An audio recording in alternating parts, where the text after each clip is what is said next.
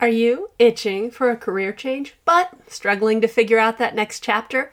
Do you love reading and the creative process? By now, you've probably heard us talk about book coaching, how much we love being coached, and how much I loved my coach training.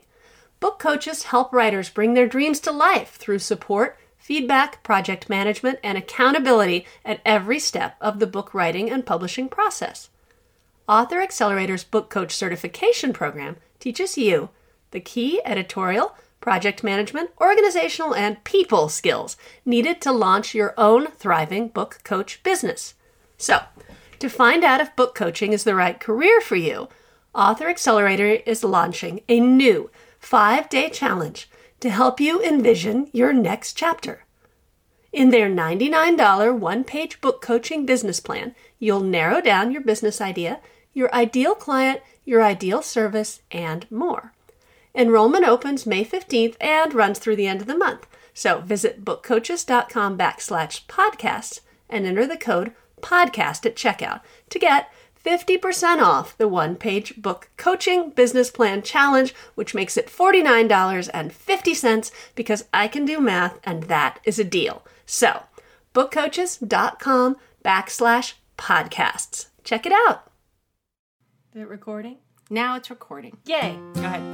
This is the part where I stare blankly at the microphone. Try to remember what I'm supposed to be doing. All right, let's start over. Awkward pause. I'm going to rustle some papers. Okay. Now 1, 2, 3. Okay.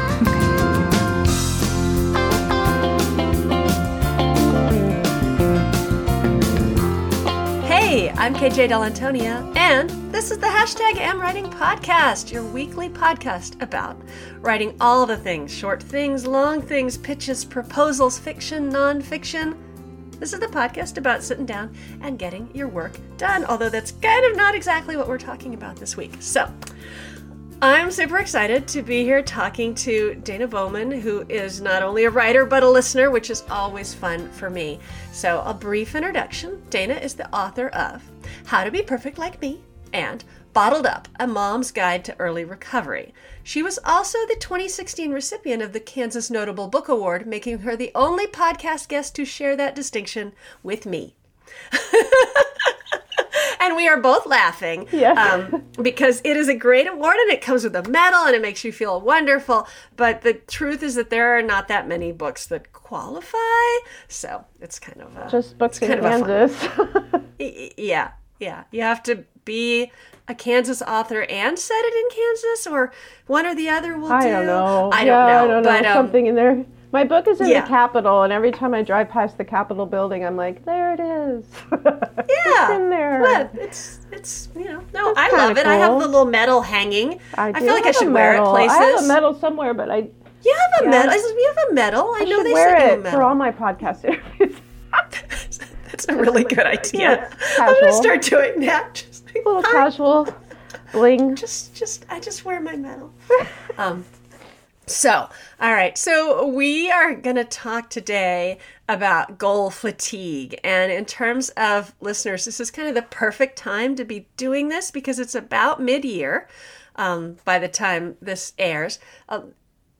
And it's a great time to sit down and review your goals, but it's also a time when many of us are realizing that we are really overwhelmed by our goals, or distressed about our goals, or no longer interested about our goals, or ready to choose a different goal. And how to and I know you're just coming off a writing retreat where you've been reassessing your goals and meeting some of them. So, and I've got my goals right here. I was going to pull them out. I was going to reassess them before we met, but I didn't do it. So,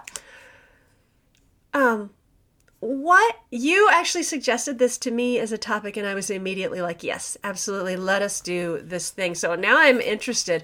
What is it about goal fatigue that you have experienced and made you want to talk about it? Well, a little backstory. This all was because of you did a podcast that I was listening to about your goals, and in the podcast, and I don't remember which episode, it's the one that I just immediately emailed you about. You sort of were like, I don't want to talk about goals. And I realized that I felt exactly the same way, and it really started me down this path of this whole last couple of years for me has been a very huge journey in terms of my writing.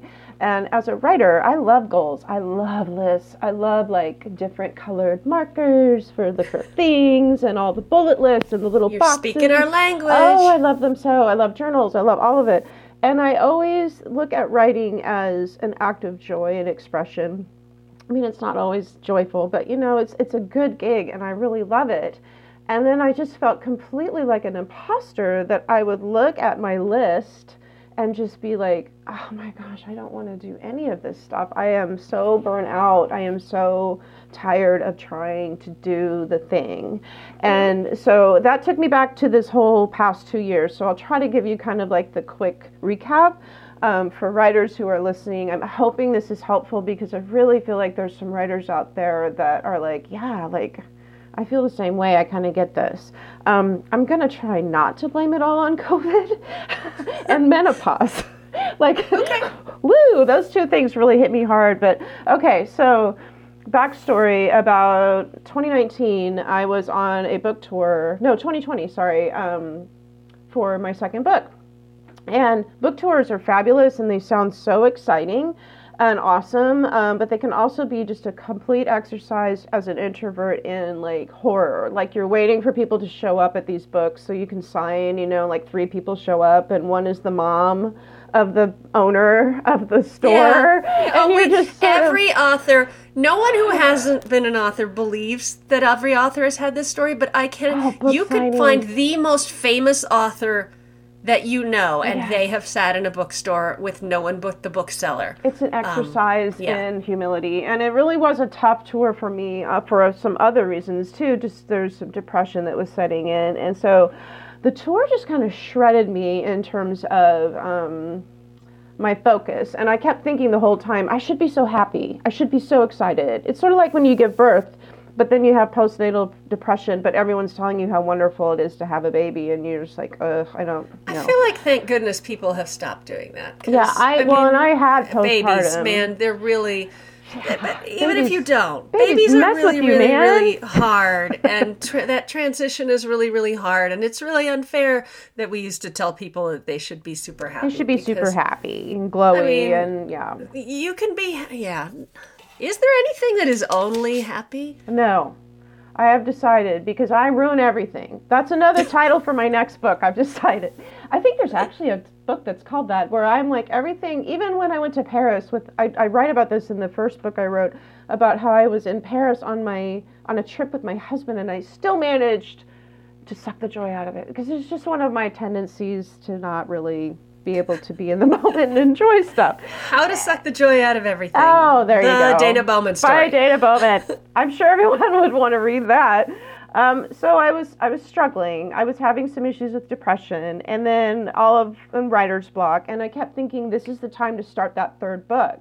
And I had third book syndrome, which is like worse than second book syndrome, which basically is like it's got to be really good, and there's the pressure. And then at the same time, I had this whole, like, the social media culture at that time was all about girl boss, hustle culture, girl boss, mom boss, anything boss. Mm-hmm. But it was pink and flowery, like girl boss, but really feminine. And I just thought, I'm just going to make myself do all this stuff. Like, I'm going to set up a website with a business, and I'm going to do the girl boss thing, and I'm going to make my own way, and I'm going to force myself to love writing again. And what I did instead is I did no writing. I did absolutely all the stuff around the writing, which was marketing and trying to figure out webinars and ebooks. And none of these things are bad. But they were not the right answer for me at the time. And I guess I just had to find this out by really screwing it up and doing it badly, which is kind of the MO for my life. I decided that I was like the ugly stepsister that was, going to make that shoe fit. I'm going to make this work. I'm going to control it within an inch of my life. I'm going to make more lists. I'm going to I'm going to try to make more webinars and ebooks. I'm going to try to get more followers. That was a big one for me. Instagram. Yeah. So did you set goals around these things? Oh, yeah. Instead of the writing goals? Oh, yeah. Or in addition I goaled to? myself out the wazoo, and I never wrote anything. And I got farther and farther away from the writing life. I planned a whole book proposal for a third book that is absolute garbage.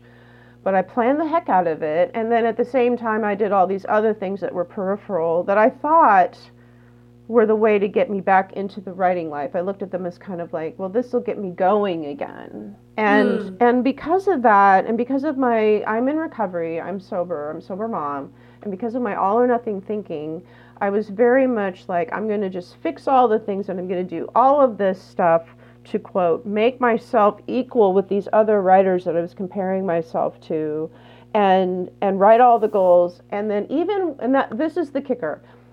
Some of you might be thinking, well, then she probably didn't accomplish any of those things. I actually did, and they made me feel worse, because I would do them, and there was no, like, so what? Like, you did a webinar about storytelling. Still a really great thing, really valid and awesome to do. But at the time, none of it was hitting the mark in the sense that it wasn't lighting me up. In fact, it was stressing me out more, because every time I would do these things and try to get them done at the level that I thought I needed them to be done, I would do them, and then I would feel just as empty and sad. And I literally got to a point where I felt like I should quit writing altogether. Now, the funny thing is, I wasn't really writing. Again, I was doing kind of the dog and pony show around the second book, and the second book and that whole like marketing business kind of pulled me into that. You've got to do it this way. And it's like when I used to throw pots and do clay work and stuff like that. And if you overwork your clay and you get it too smushy, it won't hold a structure for you at all. You'll have a pot that collapses in the kiln. And I had just kind of overworked myself in my writing life to the point of utter, like, depression. Didn't want to touch, didn't want to write, didn't want to produce, and felt myself farther and farther away from actually putting pen to paper. And I also remember, like, the concept of journaling was always something that I kind of hated, because for me, especially during that time, which is what I should have been doing, I should have just been journaling and maybe relaxing and stepping away from goals and taking a breather and allowing myself to relax and breathe instead of like perfectionizing it to the point of utter, list haven. I would make lists of lists. Like, do you do that? Like, I love lists. I would make lists. I do love lists. I can't think of making a list of lists, but maybe, because my lists have a table of contents, so I guess that's probably a list of lists. I don't keep it up, but it seemed like a good... It's aspirational. Oh, I'm sorry. That's brilliant. Now I want to go make a table of content. Anyhow, so I had a point where I was so burnt out, and I wouldn't journal anymore. I had shut down, and because for me, in my head, journaling doesn't have any payoff. Like, it just goes in a journal on a shelf. There's a bunch of them back there, but they're not going to get published. Nobody's going to see them. There's no sort of like, and I was in my head, I was like, what's That's the exactly point? why I can't journal or writing prompt, because that has no point. There's no payoff. It's not getting me anywhere. And I got really into the payoff, which again isn't bad. I still don't journal, to be honest with you. I can't. Not that much. I journal a tiny bit every morning. That's about it. So all of this to say was a perfect storm, because I also did a couple other things that were a little funky sauce. About a year after all of this, where I shut down, and then we also had this little thing called the pandemic, and everything got really shut down in my house in terms of just, keeping my kids alive and fed and watered, and we did that. And there was no writing. I got very irritated because, again, I had, on Instagram, I had the creatives who were like, this is going to be a time for me to really hunker down and write that novel, which we all know didn't work for anyone, because we just had to, like, survive and do the pandemic It kind of worked for some people. I'm sorry. I'm going to push back. Oh, yeah? But it just didn't have to work for everyone. That's the problem. It's not that it didn't... I mean, It's It not that it didn't work. It's just that it didn't have to work for everyone, and the fact that it worked for one person didn't have anything to do with what and the fact that one person mastered their sourdough, and all you mastered was Ted Lasso. That's cool. Like, it doesn't. It's I fine. mastered a lot of Ted Lasso and a lot of cupcakes. But I do have to say that was part of my issues, that I kept looking at this stuff. I mean, I'm an alcoholic in recovery. I know what it's like.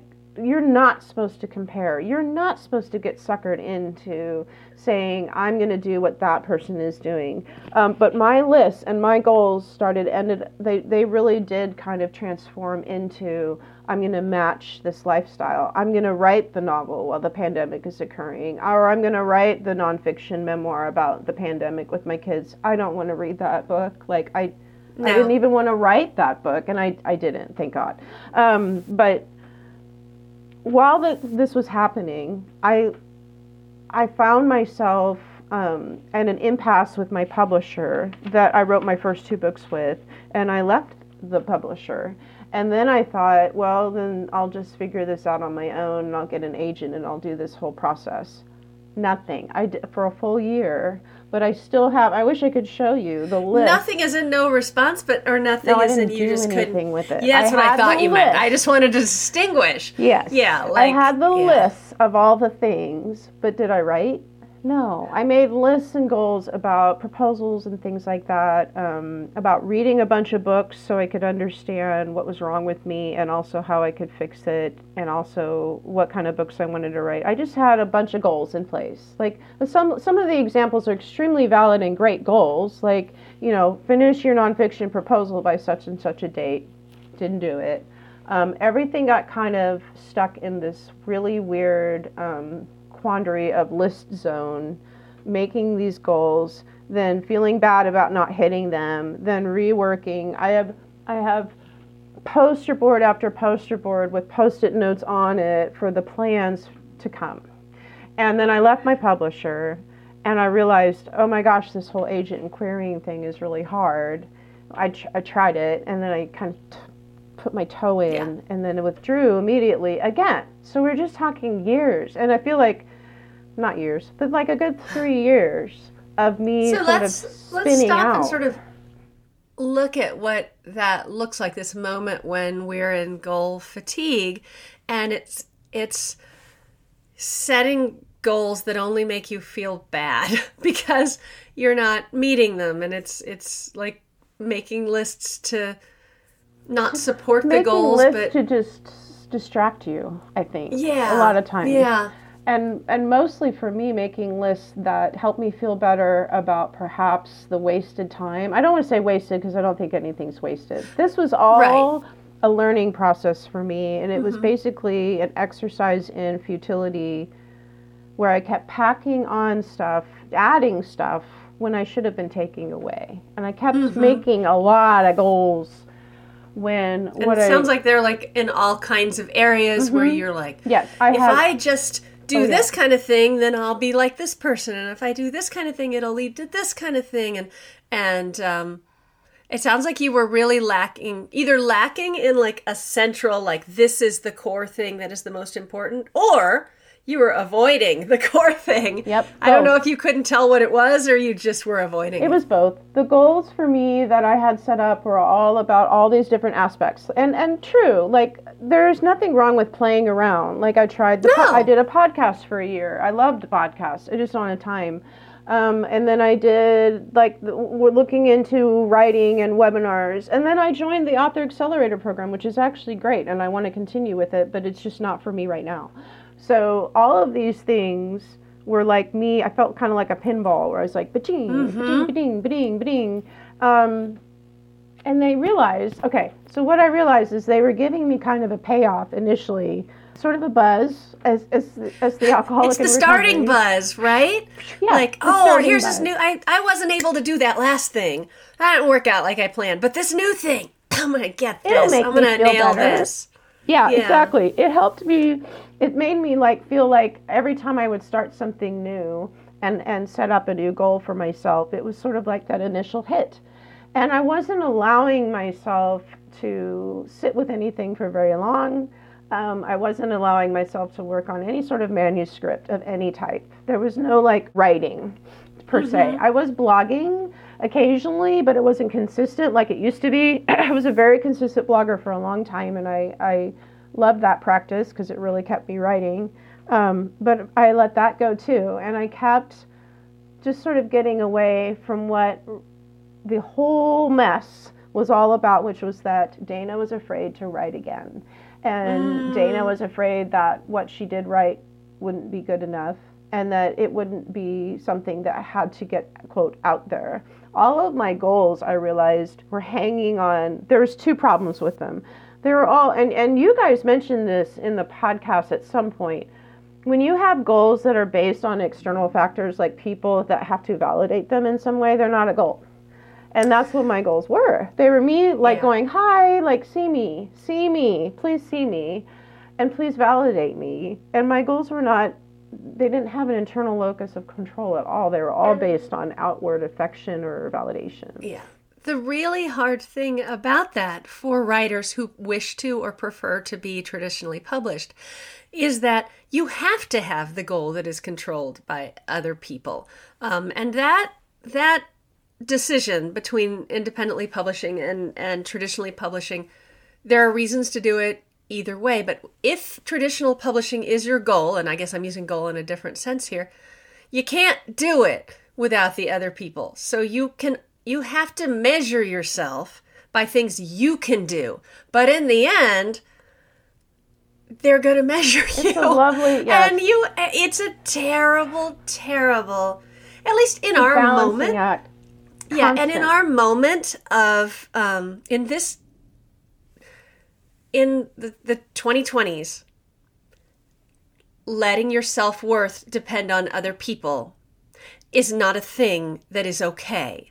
And yet, for almost all of us to succeed in a way that is going to give you some external rewards, which often are necessary for eating, you have to please and work for and accept that. So this balance between, I mean, because you're right. On the podcast, we talk all the time about not setting goals that can only be met by other people. But you're sending your it's important to accept out. that other piece is there. I mean, that is what we want. It's just that you don't. I think what we have been trying to accept is that you can't get to the other piece unless you do the stuff yourself. Well, and I had skipped the middle step. In fact, that was the whole problem, is that now, actually, fast forward, now I am in a place where I am querying, I'm looking, I'm doing all that. In fact, it's just funny. Right before we started this podcast, I got another rejection. I was so bummed because I was like, I just wanted to be able to tell her, I got an email that was interested. I haven't gotten all rejections. I've got some interest, but it's a process, right? And it hurts. It takes a moment. It's a process. I told we my husband, can totally talk about that, but I always tell people, if you haven't talked to 40 agents, I don't want to hear that you can't find an agent. No. And 40 is even not enough, but that's my minimum for us even having this conversation. But it's going to be every time, it's going to hurt a little bit. I remember I told my husband, I'm like, I got another rejection. And then he's pats me on the shoulder and goes, it'll be okay.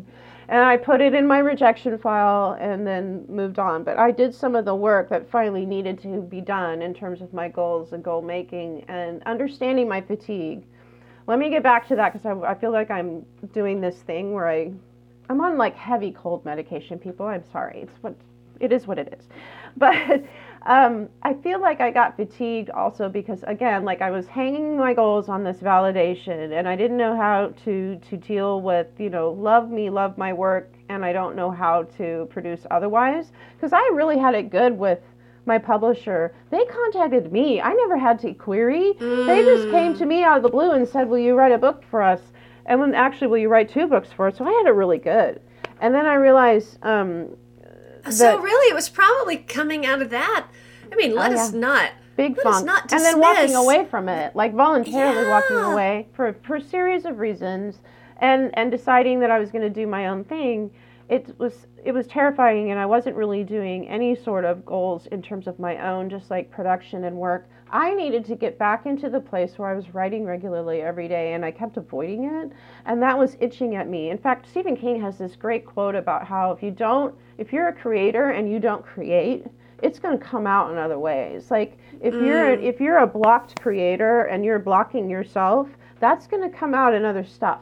And in behaviors and in thought patterns that will leak out and probably not be very healthy. Thus, Stephen King and I are both addicts. I find that funny that we might have both had this sort of the same issues with feeling like block creators for a while. But at any rate, when I finally did get to the place where I realized, this is happening and this keeps happening, and you're actually asking yourself if you should quit writing, which is something you have done since you were 8. You've been a writer. That's not the answer. Because I would be all or nothing. I'd be like, well, then just forget it. I'm just going to stop all of this and I'm not going to do any of it anymore. And I was like, well, what's the answer? Where do we start? And the thing that I just kept coming back to was the concept of rest. And then finally saying, and this is going to sound a little woo-woo, but I looked at my writing as something that I did and do and control with and can fix and manipulate. And then I was like, well, what is the writing saying?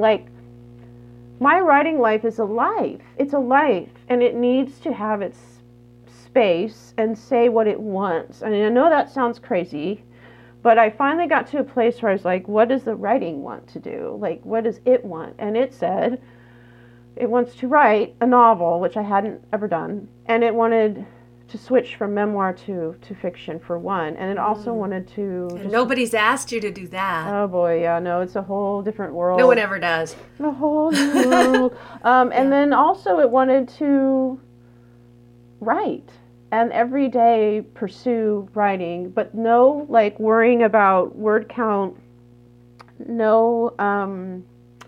It just wanted to write. It just said, look, I just want to read good stuff and then write good stuff. And I don't want any parameters or I don't want boundaries associated. I want to play. So what can we say to listeners that are finding themselves in this moment of goal fatigue and maybe identifying here, who are hearing you and going, oh my gosh, that's where I am. Yes. What are some things that people could do to move? I got very, and I've written and spoken about this before. I decided to get very curious about myself, and I just said I'm going to get curious about myself and what it is that I like, and I first of all I set up, and there's no real list of things you can do to help fix this, but I'll tell you what I did. That's a list. The top 10 reasons how you can fix your life in 5 minutes. No, your writing life. But I'll make that the title. If you're a little burnout on your goals and making lists and feeling like you're just sort of spinning out, what I did is I started to get curious about what was working and what wasn't. And I started looking. I like to do stuff with brain and brain research and creatives and all that. And I learned this thing called nudge theory, and I love it. And nudge theory is basically putting things in place in your life in a really gentle way that just nudges you towards trying things, but it's never a big problem if you decide, not for me. I had always felt like if I had a goal and I went, not for me after a while, it was a huge failure. Letting go of my podcast after a year, I was like, I'm a failure. This is bad. Jon Acuff writes about that. I don't know if you are familiar with him. I have read Start and Finish. Yes. Yes, he's absolutely. The same in the sense that he's like, if I drop something, I'm a huge failure. And then he talked about doing YouTube and then dropping it and found out that it was actually good that he did that.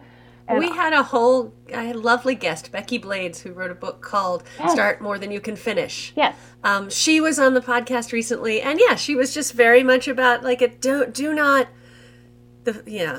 not make those failures. Just try. But this is weird, though, because what I'm saying is kind of sounding like what I was doing before, where I was trying all these different things. No, I'm talking about trying stuff that was a little bit out of my comfort zone and a little different from before. So here's what I did. One, I started a writing practice again, and I forced myself to do it every day, which you would think that shouldn't be new or different. I'm like, I hadn't written consistently every day, like writing for so long. And so I just journaled, and I kind of hated it.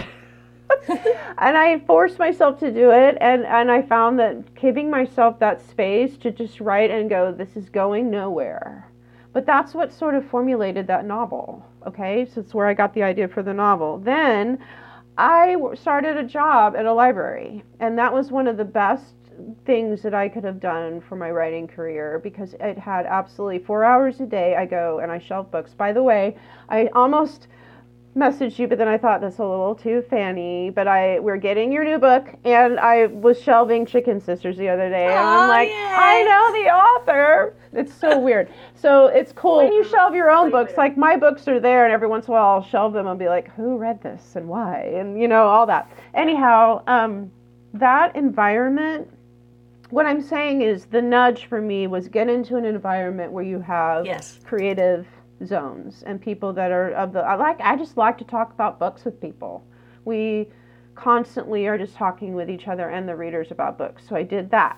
Okay. I also started carrying a notebook with me everywhere again, and I decided to be very gentle with it, but I wanted to start using the notebook as a place to write down some ideas. And again, these are not new practices. These are things that have been around forever. Anne Lamott talks about the notebook and how important it is. But I had left that behind because I was so interested in doing ebooks, like, I don't know. I left the practice of writing behind, and the grace and the beauty of it, and writing poetry. I started writing poetry again, something that I do badly and yet love. And then I did stand-up, and I started it, and it was very organic and almost like kismet. The more things I would do, like nudge theory says, here's nudge theory. You put a bowl of fruit at eye level, but you don't take away the candy and the cupcakes. Like you just present yourself with beauty and color, and you keep it in your life.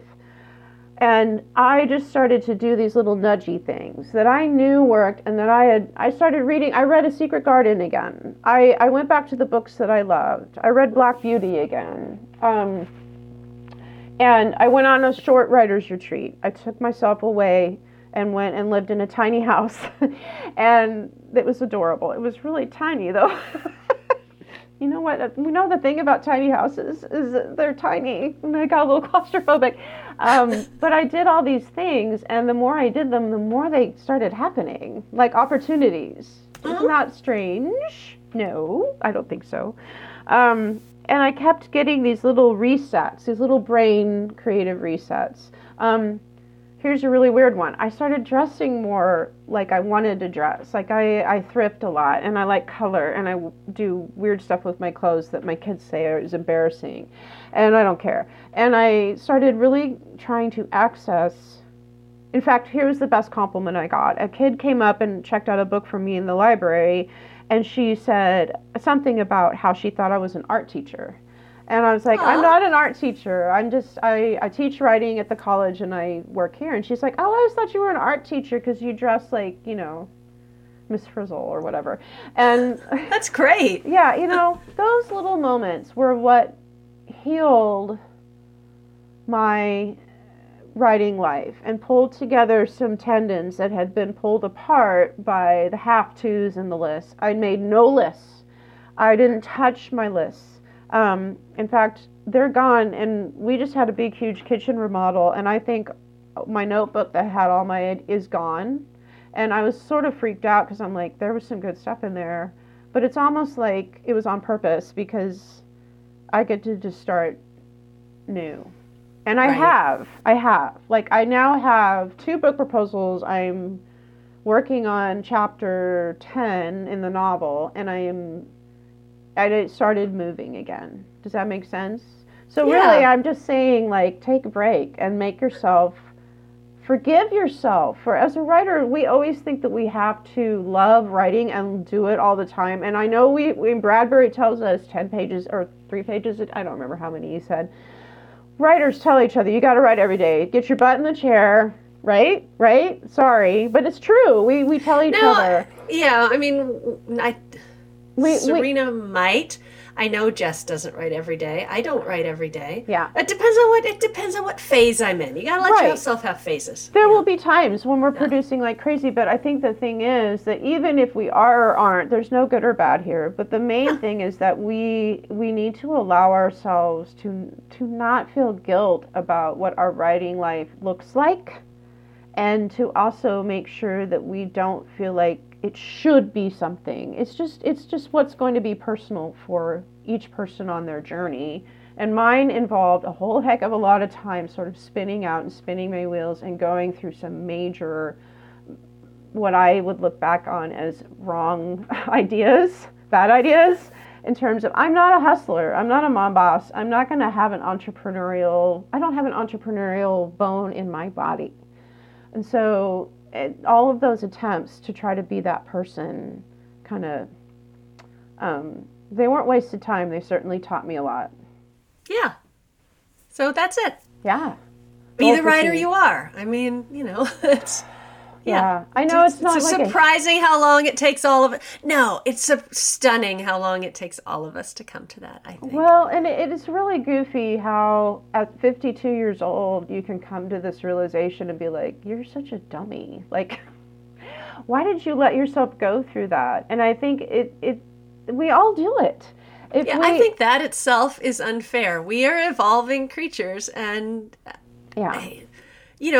there may be people out there who knew exactly who they were at age 20 and stayed that person for the rest of their lives. I don't actually know any of them.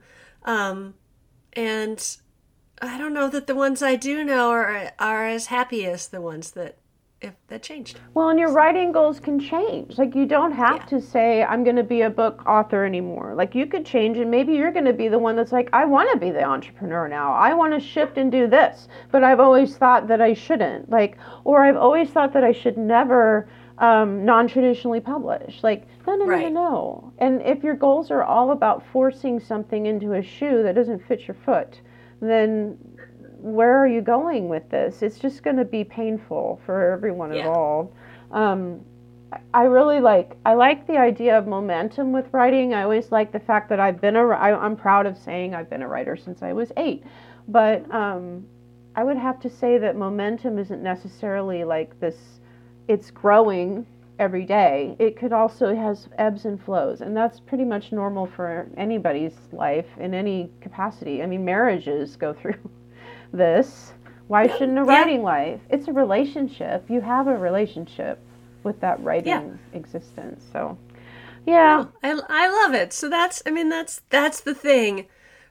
We have to sometimes take a step back, try to figure out whether the goals in the list we're making are the goals and lists that we want to make, whether we're going in the right direction, all the things. And I loved talking about it with you. Yeah, so thank you. Thanks for having me. I appreciate it. Well, now we're going to take a second, pause, and then let's come back and talk about what we've been reading.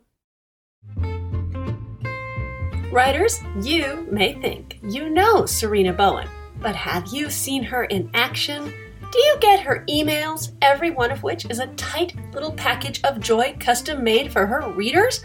Or follow her on Instagram or TikTok as @SerenaBowen, where you can watch her show up with even more perfect little morsels of marketing, and will almost certainly end up finding a book that you'll love. If you don't, you should. Get all the links at SerenaBowen.com. Go ahead, we'll wait. Okay, I always love to start with you. What have you been reading? I know you have something you told me. Yes, I love this part because this is always when I go and write down the names of the books that people talk about. Like, I got Carrie Soto is back because of you guys. I got into all of those. I'm reading Vacation Land, and I have it right here. It's by Meg Mitchell-Moore, and I love it. It's so good. I don't know how to explain it. It has kind of a recovery story in it, and it's one of those books it's like Remarkably Bright Creatures, which I think is probably my favorite book ever. It has all these different people, and it goes through each, like, what's going on with them, and it's very, very good. And then I'm also have to read, but I haven't, let me get it, The Perfectionist Guide to Losing Control, because... Oh, yeah. Have you read it?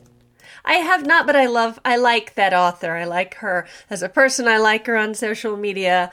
Yeah. Well, and I wrote a book about perfectionism, and then it basically, I blew it all out of the water. Like, I guess I didn't really mention that. My second book had all this stuff in it about how I was tackling perfectionism. Oh, I saw the irony. I mean, I had said what your book was, and then you were like, after my second book, it was like the whole second book is, hello, I've fixed my problem with perfectionism. And then you sailed off into, I'm going to just go back in and say, oopsies. And I have learned that it's forgivable to do that. There's a lot of authors who actually come back into it and say later, like, no, this is still a process and I'm still working on this. And I'm like, thank God, because, Yeah. It's a memoir. I think it's a memoir nonfiction thing. And yeah. You have to have an arc to your memoir. You have to start at one place and come out in another. And then go, ta-da, at the end. I got better. But, unless you die, which is not the ending to any of our memoirs that we want, it's, there's just more to it than that. Well, I was trying to think what that I have been reading do I want to share? She has a lot of books. What's in keeping with this? What's in keeping with this episode? Have you read the new Gretchen Rubin? Or no, it's not. It's not new at all. It's The Four Tendencies. That was something else I was thinking love about. The Four Tendencies. Okay, good. Her newest one is called The Five Senses. I don't know what sixth is. What sixth? I guess next she could write about the sixth sense. I have to tell her, like, okay, you did the Four Tendencies and the Five Senses. Now you have to do the six secrets. I don't know, the 6 secrets to something. I love that. And I ordered the 5 senses, but it hasn't come yet as we are recording. By the time people hear this, I am sure that I will have read it. So now I was thinking, I think what I'm going to just call out is The Society of Shame by Jane Roper. And it's a novel, and I'm calling it out because it's definitely about people thinking they want things that they don't want. It's actually really about people who get publicly shamed. Like it's not on this at all, but people who either A, do something and happen to be recorded that's unfortunate, or just have a thing happen to them and then they become sort of infamous, and then there's a society around like sort of how you use that to become like to move on with your life. And ultimately the protagonist realizes actually is in keeping with our discussion, because the protagonist realizes that the thing that she's chasing as a result of the embarrassing grand incident that happens to her isn't what she wants at all. So it's very much a book about thinking you want one thing and getting another. And so it is on theme. By the other thing. Yay me. Yay I need to read that because I have a horrible fear secretly that someday someone's going to film me doing something horrible, and then I'm going to go viral for that. That's always been something I've been afraid of. Well, then this will prepare there you go. For that. All right. Well, cool. This was fantastic. I want to thank you for reaching out. Thank you for doing this with me, and we're going to have. We had a good time. Yep. So, listeners, all things Dana are, of course, in the show notes, including her Kansas Notable Book Award winning first book, Bottled Up, A Mom's Guide to Early Recovery. And she will keep us posted on what comes next in the transition. So, thanks. Even though we have agreed you don't have to write every day, I'm still going to say, because you could at least keep your head in the game. Yes. And if it's that time, your butt in the chair.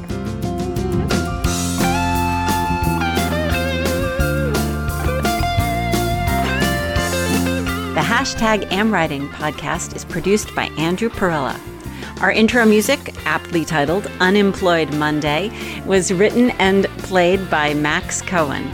Andrew and Max were paid for their time and their creative output because everyone deserves to be paid for their work.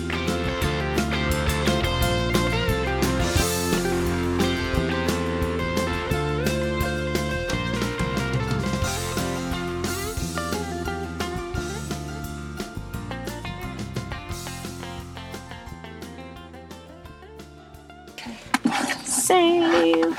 Pause. Stop. Thank you.